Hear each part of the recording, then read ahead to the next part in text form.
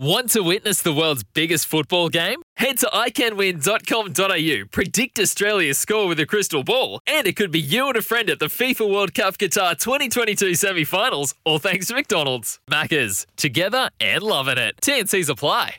For logbook servicing you can rely on, you need to make the right choice. You need trained professionals who are fully qualified to service your car according to manufacturer's specifications. For real peace of mind and a nationwide warranty, book in or book online at repcoservice.com. There's Major League Rugby over there, and of course they've been able to attract New Zealand players, particularly those that have towards the end of their careers as such.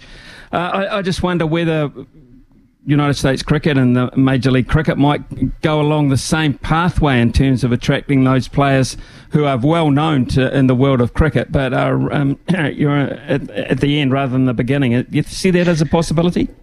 I don't necessarily think for the franchise. I mean, I can see it definitely being a situation where players, probably very much like myself, I had a connection to America in the first place, so it makes it a little bit easier to plant some roots here and find your way. But for guys who are potentially on the outer of international teams and they don't really see themselves making it back in, this could be a possibility for them to come in and maybe create an eligibility, and you've got a different country, and America's a great place to live lifestyle-wise. So, there is an option for guys to potentially come across, and, they will have to do their time for eligibility and things like that. But when it comes to the franchise competition, I think you'll be finding we're going after the top level players, obviously, respective categories of what they would want to go into. But I think we don't want to, dumb down the product per se. And I say that in the nicest way, by getting guys who are,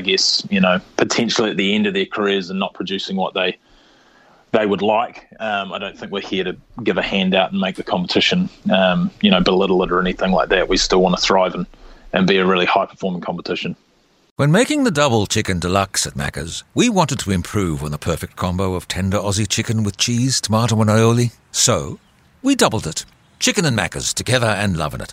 Ba-da-ba-ba-ba. Available after 10:30 a.m. for a limited time only.